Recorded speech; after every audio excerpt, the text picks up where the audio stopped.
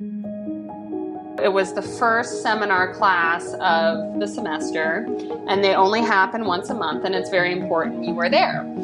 And I remember texting my husband, and I said, I'm in so much pain and I don't know if I can go, because I had no idea what a contraction was, right? I figured it out pretty quickly that day that's what was going on. And so I got in the car and I drove to class. And I sat there in active labor for 3 hours through the pain. And I thought to myself, it's going to be less painful for me to sit here in labor than leave this seminar class, this mandatory seminar class, and try to make it up afterwards. I really believe that. And then I left the class, I went home, and then I immediately went to the hospital and I gave birth that night. That's Andrea de Kesserdy, a master's student in sociology. Her story might sound extreme, but for grad student parents, difficult choices and self-sacrifice are all too familiar. Today on Grad School Confidential, we'll listen to Andrea's story. We hope it reassures parents that they're not alone in finding this hard. And we hope it helps everyone else to understand just how big those challenges are.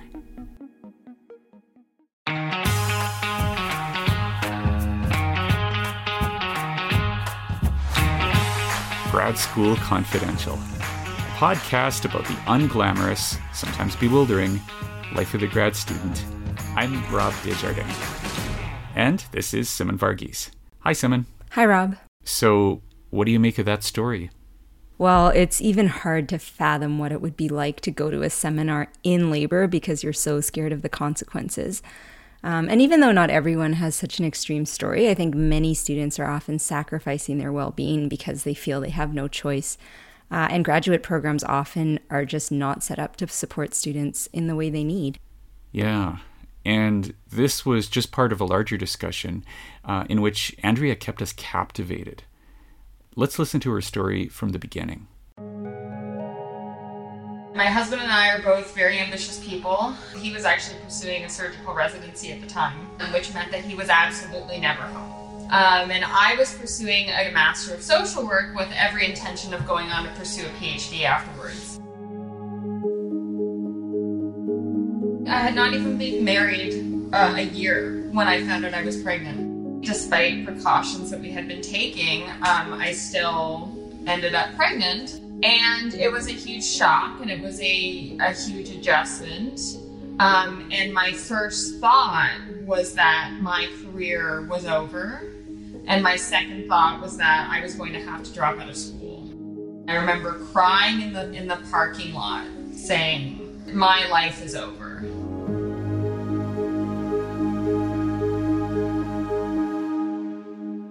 Before I even told my family, I told my department I was pregnant. But I went to them and I said, I'm pregnant. I need a plan. I refuse to drop out of school because I'm pregnant. It's just, that's ridiculous. And I'm not spending another year. I'm not going to lose, the entire progress of my degree. And they told me that it wouldn't be fair to my placement agency to take time off. It wouldn't be fair. I guess another way of putting that is programs often aren't built to accommodate the needs of parents. And everywhere Andrea turned, she seemed to find barriers. The department, I felt, was so unwilling to work with me and created such a difficult environment for me. Yeah, and I had no money. I had no way to access childcare. I had no resources. And in order to finish the degree, because I had to physically be there for the placement hours, I took that kid in with me every day. I strapped him to me and I took him in with me. I took him in a stroller to do my case notes. And if I didn't have that one individual supervisor who was there to say this is okay and this isn't unprofessional and we can work with this, I would have dropped out of school. Because the system's not built for that, right? If you don't have someone that's kind of willing to make their life a little bit more inconvenient, it's really difficult to make it through. Okay, so how familiar would this sound to many parents? Yeah, I think a lot of parents would probably agree that the system is not built for it. And there was a study back in 2009 that looked at this specifically, and it kind of found three patterns. One, that universities just don't have a lot of supports tailored to grad student parents. Secondly, that faculty really have a limited knowledge about what supports exist for those students and don't really have any training on how to support them. And then finally, that departments accommodate grad student parents on a case-by-case basis as opposed to having policies and practices in place. And that's something we heard about from another grad student. Jillian Ames is an Indigenous housing researcher who came to grad school from the workforce. She received great support, but once again, it was from a supervisor who could relate to her situation. I have a great supervisor. He has 2 children. I think his first was born towards the end of his PhD. So he was at the outset when I was applying, he was like, I get it. You'll have my support. There's always flexibility. And that flexibility really mattered. The pressure to be on campus or being on for 40 hours a week as a student, that's the mindset I went in with at the beginning, but it very quickly went out the window with my child. And I was, needing to have a nap after getting up with her and that kind of thing. So parents often have to count on finding someone sympathetic to get some flexibility. Exactly. And while those individuals who are accommodating can make a huge difference for students, the lack of policies and practices are a problem. The study found flexibility becomes inconsistent for parents depending on the leniency of the department or supervisor.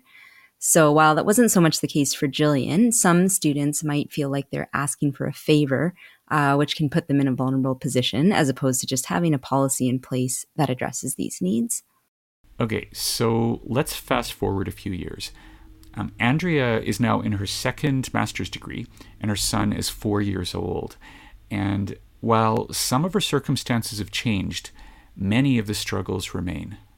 If your child is sick, it kind of completely upends your life. So a big thing for me this year has been, you always have a 30% chance of not being able to show up to that meeting you scheduled, right? And I think that's the right thing to do. If your kid is sick, you got to keep them home.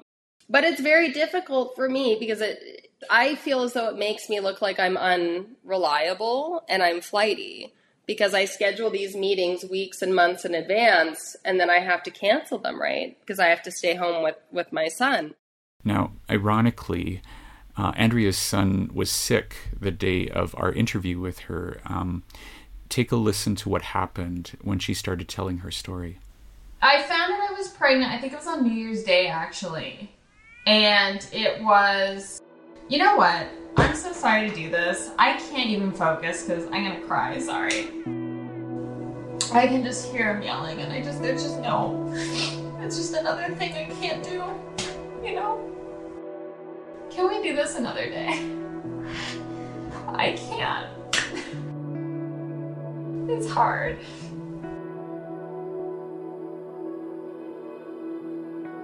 And in moments like this, you can just feel how overwhelming it must be. Andrea actually suggested that we include this in the podcast because it so accurately reflected the struggles she faces. Yeah, you really get a glimpse of how much pressure she must be under. There are so many factors out of your control when you're a parent that can directly impact your ability to show up the way you want. I think one of the reasons being a grad student parent, and particularly a mother, can be so stressful is they often experience role conflict, and that can create cognitive dissonance. So in other words, it can feel like there's this huge incompatibility between their values, their emotions, interests, and behaviors. Studies show that when we have more cognitive dissonance, we tend to feel more tense, more distressed. It can really affect our performance. It can cause absenteeism. It might contribute to why grad student mothers frequently think about leaving school.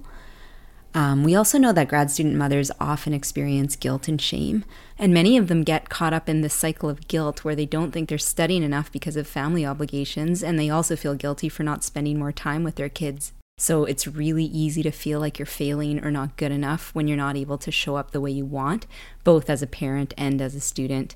Particularly when there's all types of unrealistic societal standards about what an ideal mother should look like. And I imagine it's especially hard when most of your colleagues aren't parents. They might not understand how much of an emotional load parents are carrying. Andrea also talked about just how much more work it is. The way I explain it to my cohort is I wake up in the morning, I have to do 2 hours of labor before I can even start my academic work. Like, that's the best way I can explain it. I don't know everybody else's situation. You know, a lot of people have to work outside of school now, but that's the best way that I can kind of explain to people that don't have kids how it works. Now, here's something else they may not know. Being a parent has an upside in grad school. Here's Jillian. Your priorities are so crystal clear, really, to be able to focus on what's most important, to be able to delegate and ask for help, and also just multitasking. Yeah, they say that it's not actually a good form of productivity, but as a parent, you have no choice. And just the overall kind of resiliency, you know, when the stuff hits the fan, you have the capacity to deal with it, because as a parent, you just deal with so much on a day-to-day basis that it's just like, okay, well, we're going to get through this because that's what we do. And Simon, Jillian reminded us of another hidden benefit. In her case, being a parent really inspires her to pursue good research. My research is with housing, and we have experienced housing insecurity. We were rent-evicted when I was 8 months pregnant with her, and then we had to move across provinces at the last minute, and then I went into labor the next day. So I feel like my personal life, my family life, makes my work feel all the more important, and I'm really in it in grad school in a good way, you know, in a kind of igniting way. It helps fuel my passion for the research that I'm doing. All right, so this is a complicated business, but what is clear is that parents who are grad students do face significant challenges. So what can universities do to help? So I figure we should go to the source for the suggestions. So a couple of grad student mothers wrote an article, and we'll link to that on our website, but they gave 4 suggestions. First, allow flexibility, especially in times of illness or increased stress. So this is something we heard both Andrea and Jillian talk about. But again, this needs to be across the board and not just up to the discretion of the supervisor you happen to have. Secondly, advocate for childcare funding. Childcare is expensive, and grad students often struggle to make ends meet. This, of course, affects their well-being and their productivity. The third suggestion is really highlighting the strengths of grad students with children. Instead of thinking of it as an extra burden that grad student parents have, think about how they bring different perspectives and different experiences that can really diversify how people are thinking and working. We also heard from Jillian, who talked about how her experiences with her family and child really motivates her and ignites the research. So there's definitely an upside to having grad student parents. And finally, cultivate departments that are welcoming and affirming. So that could be explicit things or implicit things. So policies, communications, the culture of the department, and even having spaces such as feeding and caring spaces. So really, it's about being more intentional in creating an inclusive culture for parents. Yeah, these systemic pieces are so important because otherwise students are left to their own devices, and that can bring in a lot of inequity. Here's Andrea. I do find being older now, you know, and this is my second go around at grad school, having more resources, I am able to advocate for myself in a way I was not able to do for my first graduate degree. I would no longer sit in class for 3 hours in active labor. Like, I've kind of reached a point in my life where I have the agency to do so, but not a lot of students do, right? What happens to people that don't have as much agency as I do? What happens to people that don't happen to have that connection and that support system when the institution has failed to protect them and advocate for them? So, Simon, again, we see the importance of having policies in place to accommodate parents. Definitely, a lot of parents aren't in a position to advocate for themselves, and they may not even know how, and they shouldn't have to. Advocacy is an empowering skill, but it's not appropriate that it's the only way to get support from a university. It's hard for students to ask for help or accommodation. They might worry about how they're perceived. They can feel really guilty. They may also just not have the knowledge or resources to advocate. So again, we see that need for transparent policies, a more educated staff, and an affirming environment. And any words of advice or encouragement for parents who might be struggling right now? Being a grad student is really demanding, and being a parent is really demanding. So it's definitely okay to admit that you're struggling, and it's often necessary to ask for help when you need it, whether that's from family or friends or the university. If you're feeling guilty, look at it as a sign of how much you care. You wouldn't be feeling this way if you didn't care so much about your family and your schooling. And in this whole process, be gentle with yourself. Grad students are often perfectionists, often self-critical, but these rigid standards don't always serve us. Be realistic in knowing there's only so many hours in a day and we all have a finite capacity. It's really crucial to take care of yourself. You shouldn't have to give up your well-being to be a student or a parent. If you don't take care of yourself, it's really hard to do anything well. So I would just say invite some empathy and compassion for yourself. Recognize how hard this really is and know that you are doing good enough and that you are enough. And that's it for another edition of Grad School Confidential. For resources on parenting while you're studying, check out our website, uab.ca/GSC.